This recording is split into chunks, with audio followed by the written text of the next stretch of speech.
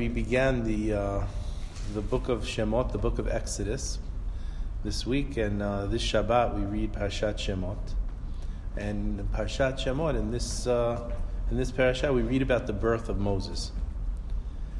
And the Torah describes how Moshe Rabbeinu, that Moses was saved from the Nile by none other than the daughter of Pharaoh. Her name is Batya. I'm going to try to examine and see. So one of the things I had done earlier in the year was I tried to look at, so to say, characters in the Torah that are supporting actors, actresses, whatever we want to call them. So I want to look tonight at Batya, at the adopted mother of Moses. So we read in the parasha, Vayelech ish mibet Levi, and a man went from the house of Levi, Vayikach et bat Levi, and he took the daughter of Levi. So we know that this is talking about the parents of Moses, and it's interesting that really in the rest of the Torah we see someone's born. We don't see the story of their birth.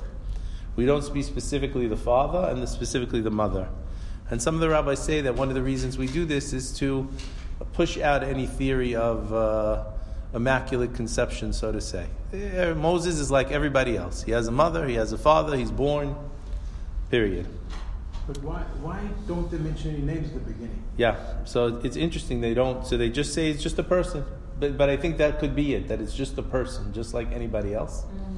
So his father is Amram. His father is the grandson of Levi. And it appears that his father marries his aunt. Moses' father marries his own father's sister. So he marries his aunt. Now the rabbis tell us that they were married and they separated from each other because of the decree to kill all the baby boys. So they said, what's it going to help to bring a child into the world? That this is just going to be his end. So they decided to separate from one another. And the daughter came to them at 5 years old, and she said, you're worse than Pharaoh, Miriam. He says, because he only wants to kill the boys. You want to make sure nobody lives by not having any children. And so they make a big ceremony, and they get back together, they get married, and she gets pregnant. Bateled ben, she gives birth to a son. Batera'ato, she sees him, kitovhu, that he's good. Well, every mother sees his child, right? Mother says the child is good. So the question, what does it mean good? So the rabbis write that you saw the special aspect of his soul. He brought light into the whole house. Then the next part is even stranger. She hides him for 3 months. And the question there, why does she hide him for 3 months? What does 3 months have to do with the man in the moon? And the rabbis again explain, they suggest that perhaps she hid him for 3 months because she gave birth early. She gave birth at the end of her 6th month, and the police knew she was due at a certain time, so she had 3 months to hide him. That's one of the suggestions that Rashi brings. But let's see if there's something better. And she was not able to hide him. So what does she do? Now this is, for me, even stranger. Vatikachlo, she takes him, tevat gomer. So she takes a straw basket, and she puts pitch and clay on the outside of the basket, and she puts him in the basket. Batasem ba'atayelet, she places the boy within the basket. Batasem basof al sifat hayaor, and she puts it in the reeds on the side of the river, on the riverfront. So here again is a question, why is she doing that? If she wants to hide her child or save her child, she should try to figure out a way to smuggle him out of the country. Why specifically does she wait 3 months and then she's no longer able to hide him? And instead of doing anything with him, she puts him exactly where they want to put him, by the river, in a basket. And now his sister goes to watch to see what's going to happen, and she's standing aside. And just so happens, coincidentally, at that moment, Bateret bat Paro, the daughter of Paro, comes, lirchotz al hayeor, to wash on the river. Now there's also strange wording, because lirchotz al hayeor, to wash on the river, it would be lirchotz bayeor, in the river, not on the river. Also, when you're going to go to the river, you're generally going to go to the same place he would have been, al sifat hayor, on the shoreline. You're gonna go. It should say she went to go on the shoreline or within the river. Instead, it says she's on the river. Strange words. Ve'naroteha, and her handmaidens go in front of her, al yedeh, on the side of the river. Vateret hateva, and she sees this teva, which is an interesting word, because teva is the word we use for Noah and the ark, in the teva. So we call this a teva also. Betoch hasuf, within the reeds. Vatishlach et amata, and she stretches forth her arm, or she sends her servant. Vatikacheha, and she takes the basket. Vatiftach, and she opens the basket. Vatirehu, and she sees et hayeled, there's a boy. Vehine na'ar bocheh, and there's a boy crying. Vatachmol alav, and she feels bad for it. Vatomer, and she says, Miyaldeh ha'ivrim zeh, this is from the Jewish children. So some of the rabbis ask, she should have seen as soon as she opened the basket, this is a Jewish kid. That should have been the first part. And then to see if she's going to feel bad for it. Because they created the culture, really everyone was required to do what? To kill, everyone in Egypt was required to kill every boy. Her own father issues this edict, and everyone has to kill every boy. So what does she do? She doesn't first recognize that it's only after she feels bad for it and he's crying does she say that it's a Jewish boy. So, again, why the reversal in the language you bring? So it seems here, we see that God is pulling whatever strings to create this coincidence, that of everyone in the country, it's the daughter of Paro who's going down to bathe in the river at that time. So, remember we said, every kol haben hayilo, every boy that's born, hayeora tashli, you should throw him into the river. That was what was done. Every baby boy, the Egyptian police came and took and threw in the river. So the rabbis bring, it says here, we could begin to shed light. So there's a commentary by the Tiferet Uziel, and he says, every son that will be born into the river shall you throw him. Why did he wish to kill every child specifically through the Nile? What was it about the Nile that he decided that that's the way to kill the children? Why couldn't he come up with another way? Just suffocate them when they're... Why throw them in the Nile? So he says that the Egyptian people looked at the Nile as a god, as a deity. Other countries survived by rain, but Egypt, they survived, their crops grow because the Nile overflows. Specifically, the banks of the Nile overflow. So they worship the Nile as a god, and that Nile supplied them with all of their daily needs. It says that, we say that later on, when the plagues come, what's the first plague? So Hashem says, and we read in the Haggadah, that Hashem took out his wrath against the people and their gods. The first plague later on in Egypt is take the water from the river, and the river turns to blood. The second plague is the frogs coming from the river, to show that the river in fact is ruled by God, because the Egyptians all believed the river was a god. It goes further, and he says, not only did they look at the river as a god, according to the Tiferet Uziel, he says, not only did he say that you should throw them into the river because he wanted to kill them, he wanted to throw them into the river even if they didn't die. It says, Mikol Makom Yachnia, says that why? Because the river was the tum'ah, the uncleanliness, the impurity of Egypt was associated with the Nile. So if the impurity of Egypt is associated with the god of Egypt, which is the Nile, then every boy you throw into the river, what happens? He is contaminated by the impurity of the Nile. So he said that even if they don't die, they're completely contaminated and they have no kedusha. They have no holiness. What was Paro worried about? He was worried about the holiness of the Jewish people. So if you figure out a way to get rid of the holiness of the Jewish people by putting every boy into the river, that's what he would do. So he said, even if Moshe went into the river and he was saved, once he went into the river, he would lose his holiness, and that would be the end of it. So he says that Paro, therefore that's why later on, Paro doesn't kill Moshe. Remember, his daughter brings the kid home and says, Dad, this is my son. Where'd you get him? I got him from the Nile. Who is he? He's a Hebrew. What do you mean? Everyone should be killed. Why doesn't he kill Moses? He should have killed him. He says, no, once he went into the river, he felt that he was nullified his holiness, and we don't have to worry about him. And we'll see also, we're going to see that once Moses goes into the river, no other boys get thrown into the river. So because he reasons that if Moshe was a Jewish child, he could no longer become the savior, the Mashiach, after having been defiled by the Nile. But his scheme was foiled. How?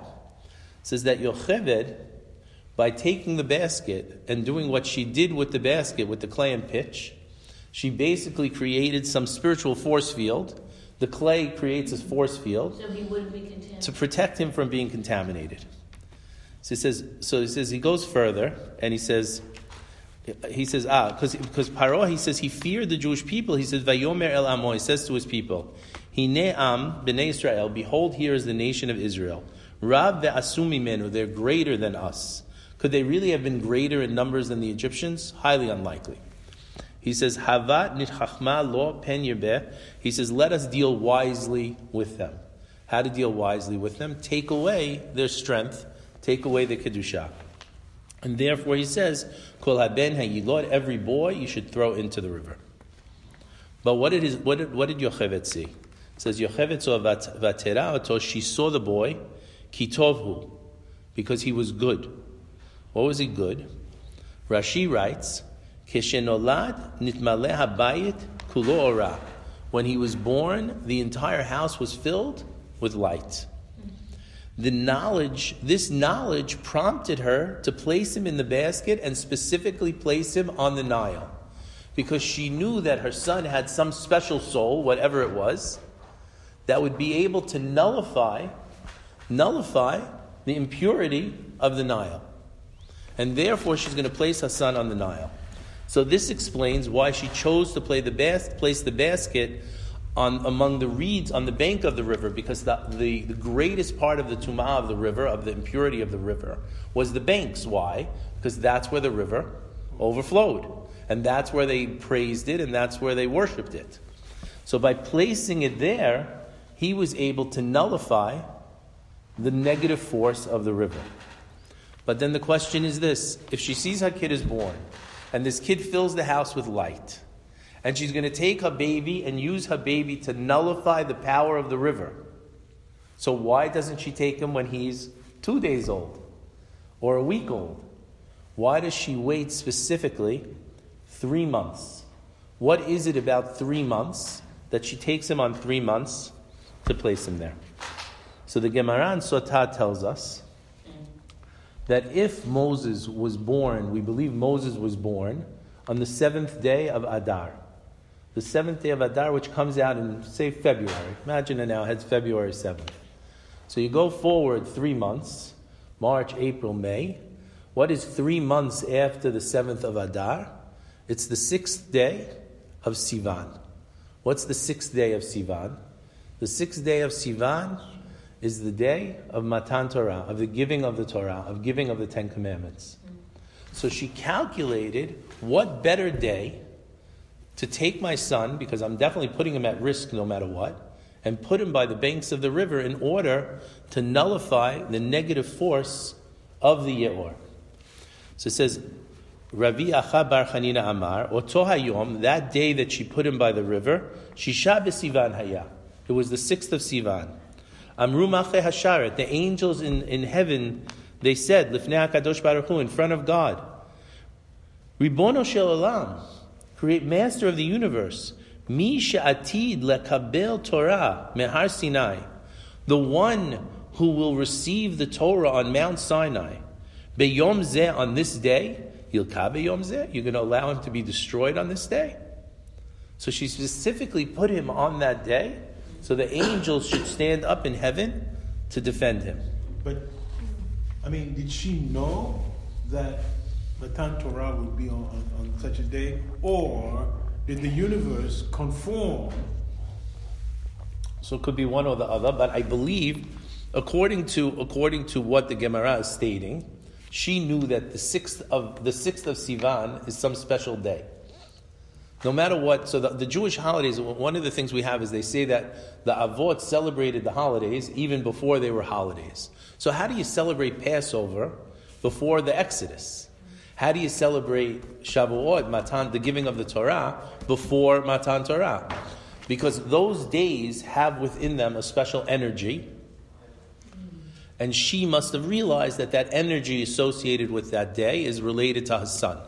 Well, also, in other words, why is she, first of all, it seems as though she has these, kind of spiritual qualities and, quote, power. Mm-hmm. So, we are introduced to her as a female character with a significant amount of power. The mother. Yeah. So what I found most interesting is when we begin this whole portion, we have 3 stories that begin the portion. The first story we have is that the Pharaoh comes to the midwives and tells the midwives, I want you to kill all the boys. And they basically say no. The next story we have is that the Jewish people separate husband and wife, and Miriam, the daughter, comes and rebukes them, and once her parents get back together, all the others get back together. And the third story we have is Batya going against her father's will and taking the child from the water.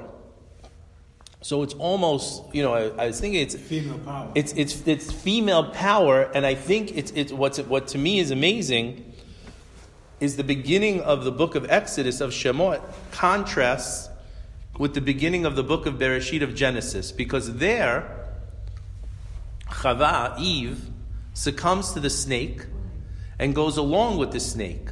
Here, we can go along, what is it when you have groupthink? Right? Groupthink, they call it. So you could go along with groupthink. What do you mean? We're not gonna rebel. We're not gonna do whatever. Everyone's separated. Why should a little girl come and say, Pharaoh tells you to do what you're supposed to do? You're gonna rebel against Pharaoh? His own daughter. Right.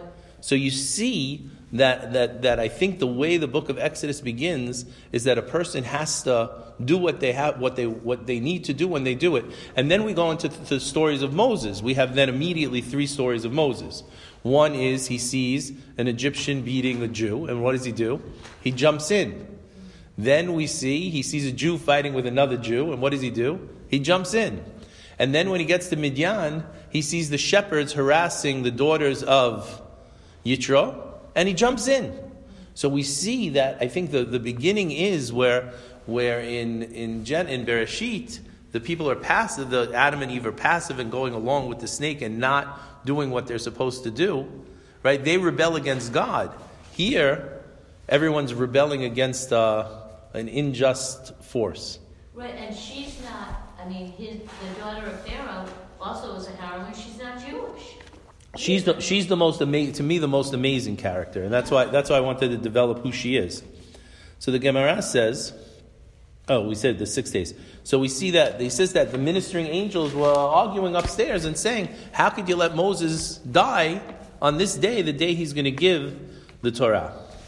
So he says, furthermore, how do we see that him going into the Nile was something that had to do with destroying the gods of Egypt? Because we're referring here to the 10 commandments that will be given on this day.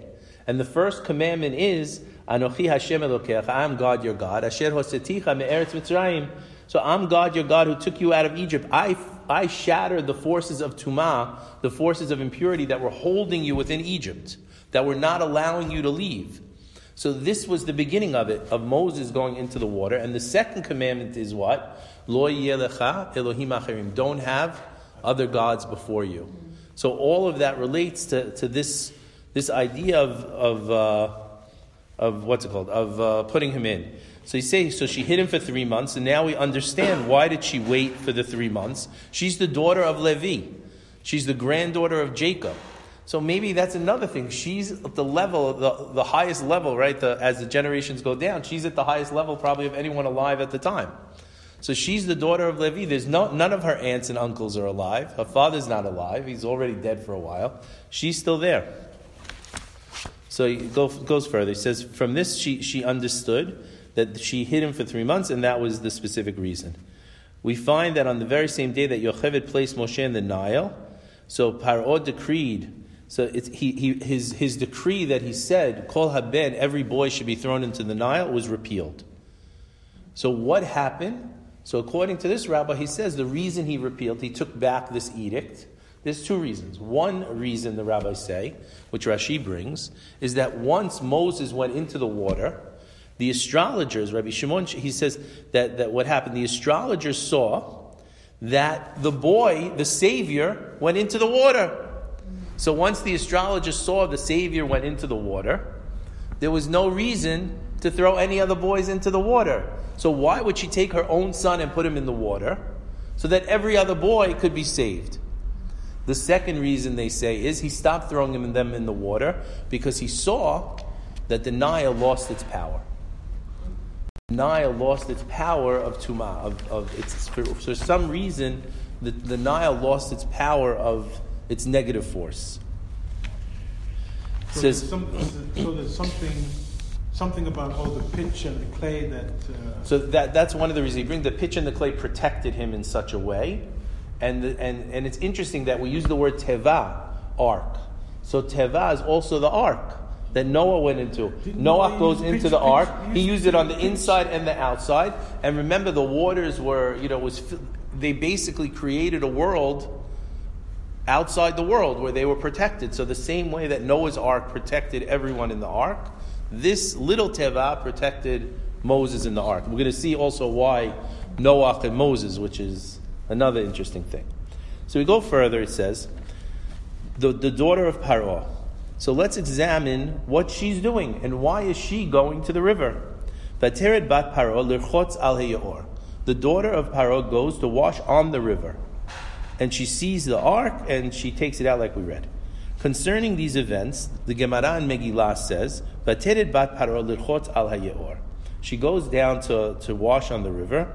The Amar Rabbi Yochanan says, Sheyarda lirchotz megilulei bet aviha. She went to cleanse herself from the impurities of her father's house. She specifically went to the river with a purpose. She wanted to wash away the impurities of her father's house. Says the Gemara, how do we know that? How do we define a Baal Teshuvah who repents? He says when someone has an opportunity to do a sin on multiple occasions, and the second time it faces them, they go right at it, or it says specifically if a man is with a woman and he sins with the woman, the next time, how do you know he's repented? The next time he's in the same place with the same person under the same circumstances, he doesn't sin. Says this might explain why she's going down to the Nile to cleanse herself from idolatry. Why? The Nile is the place of idolatry. The Nile is the place where they went to worship. She's specifically going to the Nile to go against the Nile and to rid herself of that impurity. Goes further. The rabbis say that several times she had tried this. She went down to the Nile. She tried to rid herself of the impurity that was Egypt. Now, remember, Egypt is this place of black magic and all of these things that we don't understand, the spiritual contamination. So she's trying to go rid herself of the spiritual contamination. And what happens? She goes and she goes into the river time after time, and she comes out. She feels the same. But this time, she goes into the river, and she goes into the water, and she feels something happened. Something changed. The impurities are lifted from her. She's clean, so to say, spiritually. So now she doesn't understand. Now this is the 6th of Sivan, the day the Jewish people will receive the Torah. but she's trying to understand what power subdued the Nile. So she starts to look around. Is there something different today that wasn't there before? And all of a sudden, she sees on the side in the reeds a basket. So she knew from the get-go. So she says, what I see here is something that's changed everything.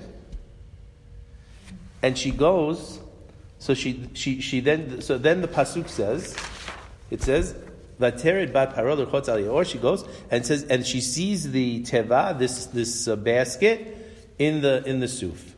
But tishlach et amata, she sends forth either her hand or her servant, and she took it. She opens it. She sees the child, and she takes pity on it. She says, "Behold, it's one of the Hebrew boys." And she realizes, since he's the descendant of Abraham, Isaac, and Jacob. Now remember, in Egypt, they had the stories of Abraham and Sarah coming to Egypt, and Pharaoh tried to sleep with her. And they had the stories of what happened in the past. They have the stories of Joseph.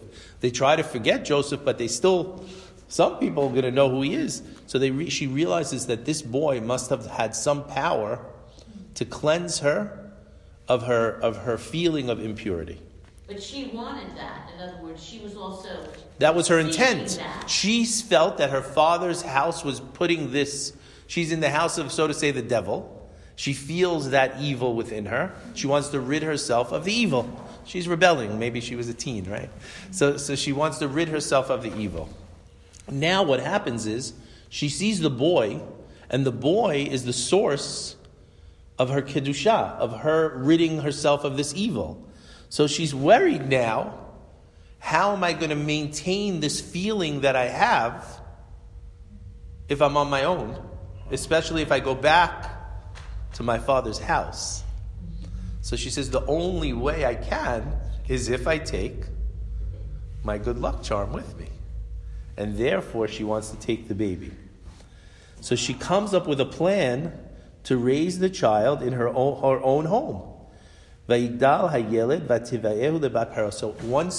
once he's weaned, 24 months, he comes back to live with her, and he grows up in the palace with her. She becomes his mother, to the point where the rabbis tell us that Moses has, I think it was 7 different names. One name his father gave him, Avigdor, one name his mother, all these different names that he had. On his birth certificate it said one thing, on his passport it said something else. In his bris, they got another name, whatever. It says, but which name does he have? Which name do we call him by? Moshe, Moses. Who named him Moshe? Batya, the daughter of Paro. She was in essence his mother. Anyone who raises an orphan as his own child or her own child is considered as the parent. So let's keep going. So is that a Hebrew name? So Moshe seems to be, Rashi writes about it, it seems to be no, it's the drawing from the water. She says, she calls him Moshe because I drew him from the water. In Hebrew it doesn't mean drawing from the water. It seems to be Aramaic root. Rashi brings that, but maybe it was an Egyptian name. And she gives him this Egyptian name which means drawing from the water. And was Batya an Egyptian name? No, so we give Batya her name. So we'll see where we give her Batya. Batya, what does it mean, Batya? Bat-ka, the daughter of God. The daughter of Paro becomes the daughter of God. So he says, why did Batya, the daughter of Paro, specifically merit to be the one to save Moshe Rabbeinu? Why her? Who was she? What was her soul that she comes? So the Arizal writes in Sefer HaGilgulim. He writes in the book of reincarnation, the Arizal is Rav Isaac Luria. He writes, Batya, he Gilgul Chava. Batya was the reincarnation of Eve. He says, Velefi shechava hi yetzir kapav shel HaKadosh Baruch Hu. And since Chava was the only one, her and her husband were the Yetzir Kapav, the formed from the hand of God, right? V'lachen nikrat ata Batya. And therefore now she's the only one who could be called daughter of God. Because who in fact could the only son of God be? Adam. And who could the only daughter of God be? Chava, Eve, because everyone else was born. They're the only people not born, that God created them. It says, we also see something very interesting. I found something separate. In the Gemara Nida, we say, Vayitzer ha-Elohim et ha-Adam, and God formed man. In the word Vayitzer, that Hashem formed, the word is normally spelled Vav, Yud, Sadik, Resh. For some reason in the Torah, it's spelled Vav, Yud, Yud, Sadik, Resh. 2 Yuds. And the question is why? So the Gemara Nida says that every person is born from a partnership of 3 people. Who's the 3? So the father contributes 5 parts of the white, the mother contributes 5 parts of the red, and God contributes 10 parts relating to the soul. So the father's 5, the mother's 5, and God is 10. In Hebrew, Yud stands for 10. In the case of Adam and Eve, there was no father giving 5 and no mother giving 5. So in that case, it says Yud Yud. Why? Because God had to give 10 and 10, because everyone requires 20 parts. So the verse says, Vayitzar, he formed with 20 parts, because they had no father and no mother. And therefore, they're the only ones who could be called child of God. Goes further. He says that we should realize Shemoshe hi bechinat, so that Moshe resembles Adam. Now we said a number of times that Moses, Moshe, his name is Mem Shin He. Moses' soul was Hevel. Hevel, Abel, the son of Adam and Eve. Hevel. Hevel is killed by Cain. And 130 years later, Hevel comes back as Seth. So it says, the verse actually says that they had Seth, Tachat, Hevel, to replace Hevel. So the Ari says that the soul of Hevel, of Abel, went into Shet. Shet is the father of mankind because he's the great-great-grandfather of Noah, and all of us are descendants of Noah. So Shet is our great-great-grandfather. Brings something else I saw very interesting. It says, what is the name Shet? He says, we have something called Even Shtiyah. So he says, there's the foundation stone of the world. This foundation stone of the world was located in the Bet HaMikdash. Today it's under the Dome of the Rock. That's why it's called the Dome of the Rock. This is supposedly the foundation stone of the world, Even Shtiyah. The same way it's called Even Shetiyah. This Shet is the foundation of the whole world. So Moses has the soul, Moshe, Moses, Shin Shet, Hey Hevel. But he also has one other soul. He came back one other time, and that was as Noach. So we have, the word is Neshama. Neshama means soul. This is the main soul of the world. Nun for Noach, Shin for Shet, Mem for Moses, Hey for Hevel. That's that soul. So he says that Moses' soul encompassed all of mankind. Adam really encompassed all of mankind. And when Adam sinned, all of mankind that was within Adam was responsible for the sin. Moses' soul encompassed all the children of Israel. Every Israelite had a piece of their soul within Moses, or a piece of Moses within their soul. So he says that, the Arizal says, when it says, Vayakom melech chadash, when there was a new king that came over Egypt, he says, why did Hashem send Moshe Rabbeinu to take the Jews out of Egypt? He said, because all of these neshamot, all of these souls that were damaged by the sin of the tree of knowledge, reincarnated and ended up in Egypt. So we say that Adam had all of the souls. His son Shet could have fixed all of mankind, but he didn't. He was incapable. So he says that he comes back so that all of those people are born again in the time of Noah and the flood. In the time of Noah, had they fought against evil, they would have fixed the sin of Adam and corrected mankind. Instead, they're all destroyed. It says they come back again, all of those souls, at the Tower of Babel, and again they sin to try to rebel against God. And they get dispersed, destroyed, and they come back one more time as the people of Sodom, where again they have an opportunity of wealth, prosperity, everything you could want, and instead of sharing and caring, they throw out all of the strangers, they don't take care of guests, they're destroyed, and they get one more time to fix everything, but this time it's not going to be so easy. They all get dumped into Egypt. So they're all in Egypt, and they're going through the suffering in Egypt. Why are they building in Egypt with bricks? Because they sinned by building the tower with bricks. All of the things that happened to them in Egypt relates to the previous reincarnations that they had.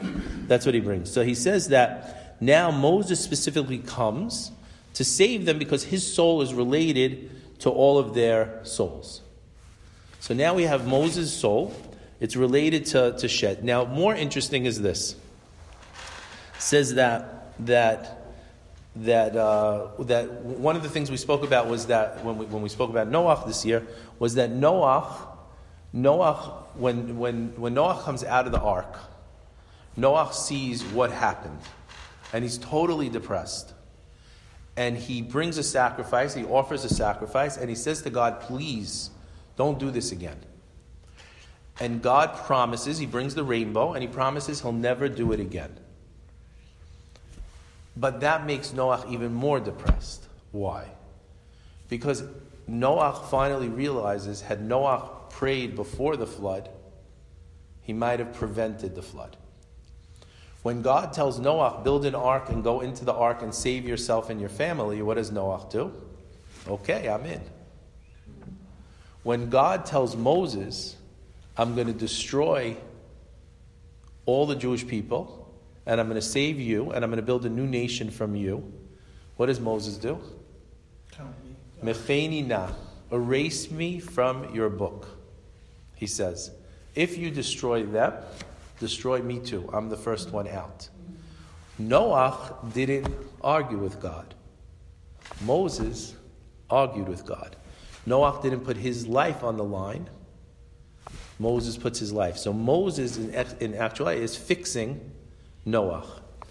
When we read the parasha of Noach, the Haftarah that week talks about May Noach, that Noach was responsible for the flood, the waters of Noach. Why was he responsible? Because he could have prevented it.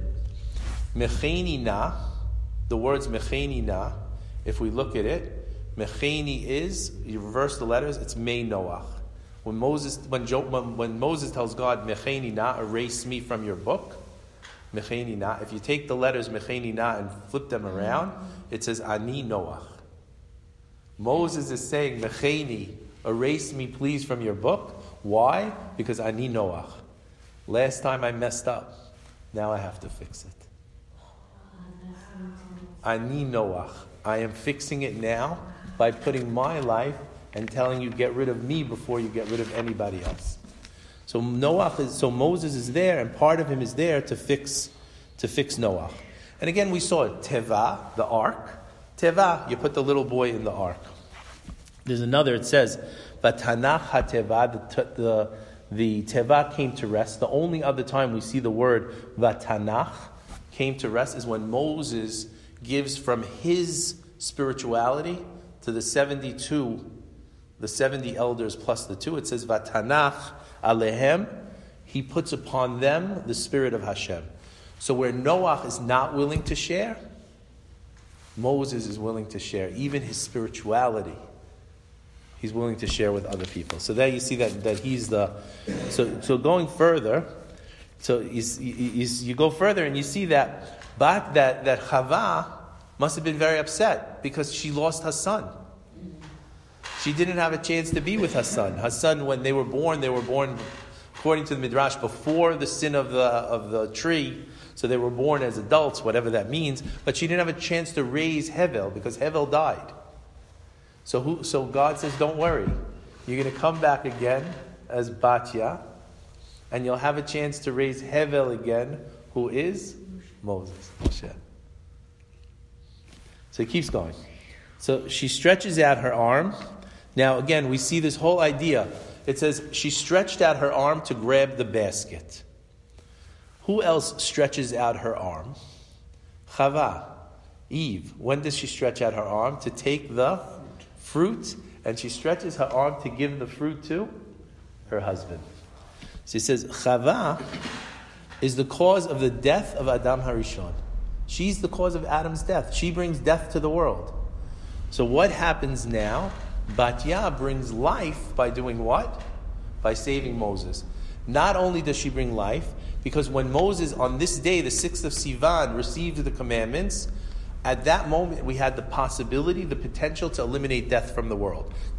We messed up with the golden calf, but had we done what we were supposed to do on the 6th of Sivan through Moses, Batya was the one responsible for bringing life to the world and in essence fixing her mistake that she made when she was Chava, Eve.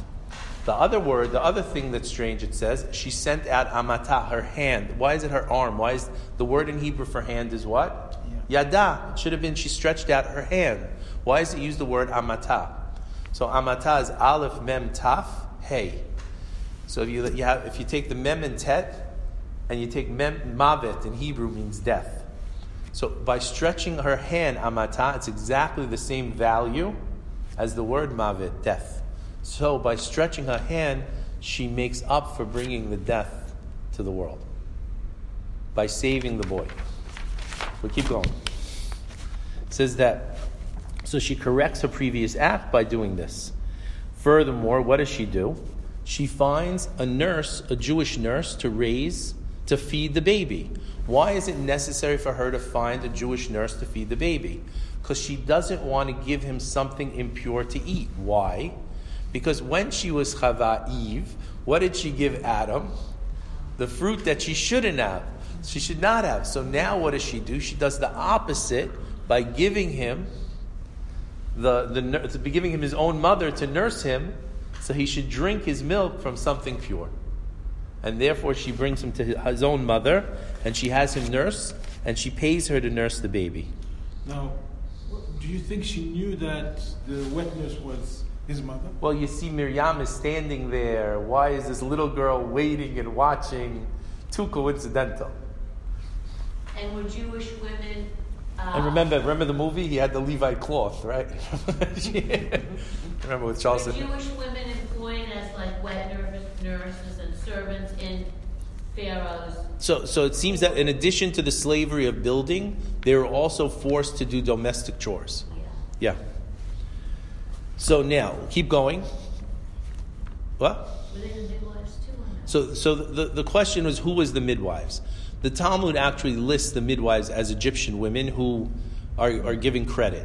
The Midrash, though, brings that the midwives were Yocheved and Miriam, but it's hard to imagine because Yocheved was older and Miriam was only 5. Yeah. So the Gemara actually says they were Egyptian women who get incredible credit, and they're listed with the same. They're listed with Batya. They're listed with who's the one who kills the general when she gets him to drink the milk.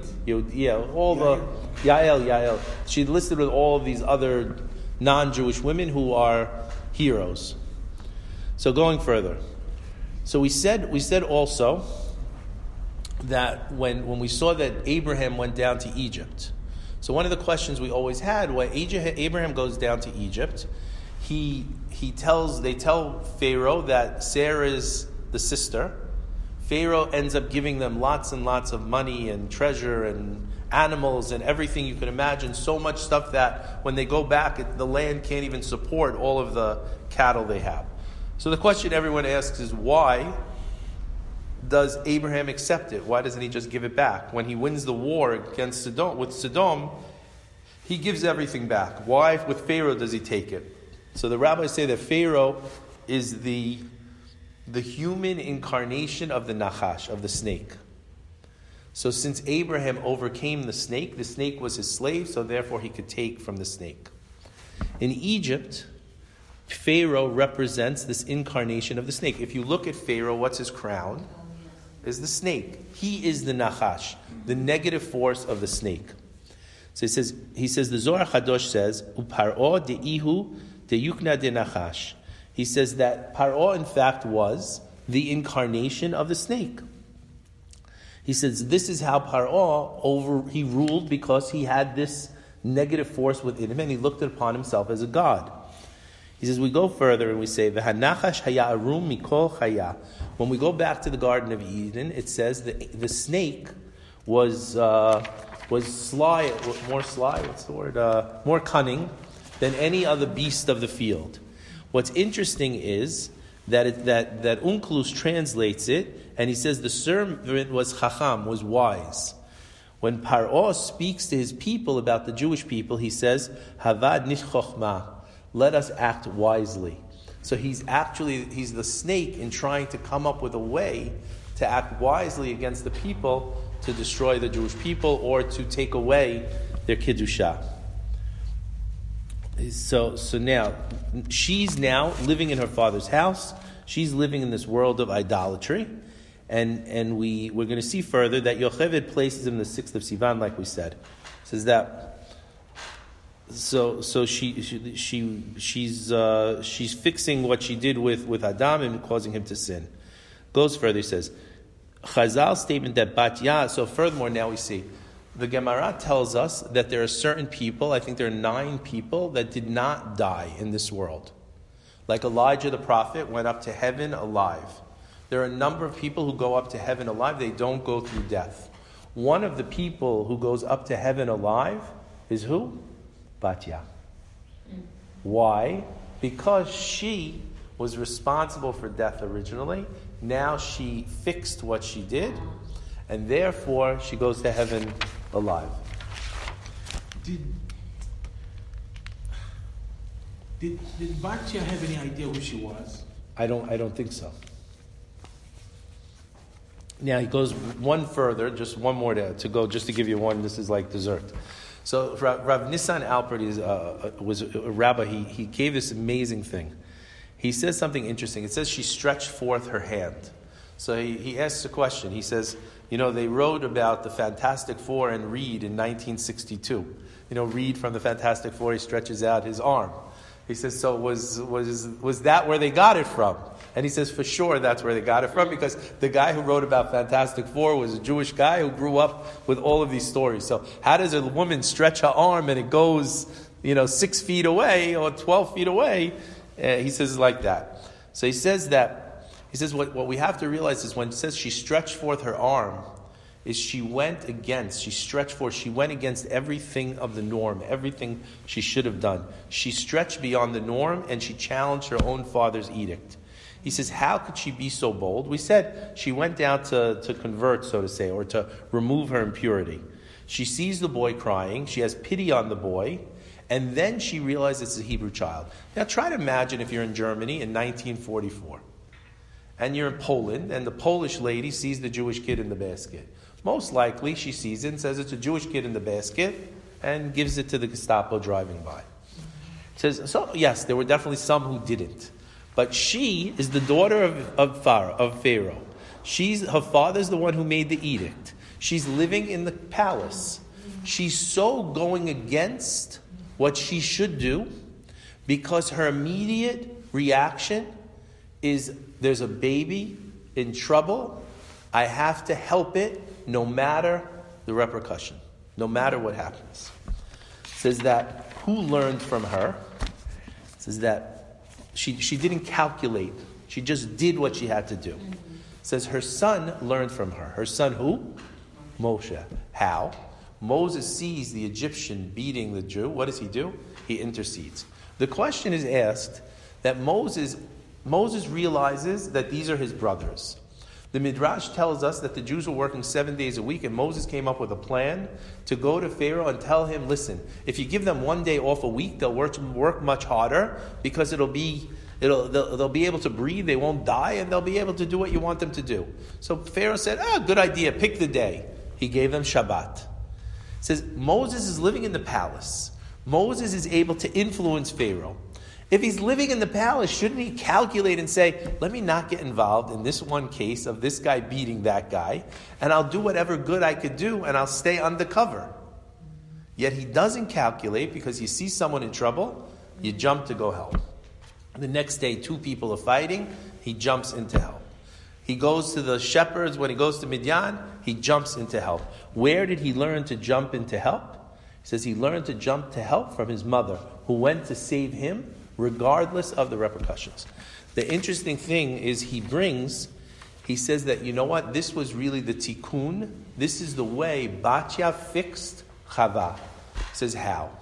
He says when Eve ate from the tree, when she took from the snake to eat from the tree, she figured that, you know what, if we eat from the tree and we understand evil and we're going to be like gods, if you see the verses, then our challenge on earth will be so much greater and we'll be able to accomplish so much more. So she tried to justify her sin by calculation. He says that any time a person sins, they try to justify the sin through calculation. Brings, for example, Shlomo HaMelech, Solomon, the king. Don't have too many wives, don't have too many horses, don't have too much money. He justifies, don't worry, it won't affect me. Anytime someone sins, they say it won't affect me. They try to rationalize. He says that how did Batya fix Chava, Eve? By going and saving the boy without going through the whole thought process of what the repercussions could have been. She was willing to risk her life to do what she had to do, and therefore she's the one who makes the tikkun, fixes Chava, and therefore she's the one who goes to heaven alive, and therefore she's the one who names Moses, and that's the name that we use for Moses. And God says, you went out of your way to save Moses, who wasn't your son. You will be to me like my own daughter, and gives her the name Batya. The rabbis tell us she married Kalev, and she had children through Kalev, who is the one who conquers the... not Kalev. She marries Yoshu... No, Kalev. She marries Kalev. She has children through Kalev. And and why Kalev? Because Kalev, his name is Mered. Why Mered? Because he rebelled. Rebelled against who? He rebelled against the other spies. And she's married to Mered. Why? Because she rebelled against her own father in order to save the people. And that's the story of 2 verses. We see this woman who we don't have a name, and we see all the things about her. I think it's amazing.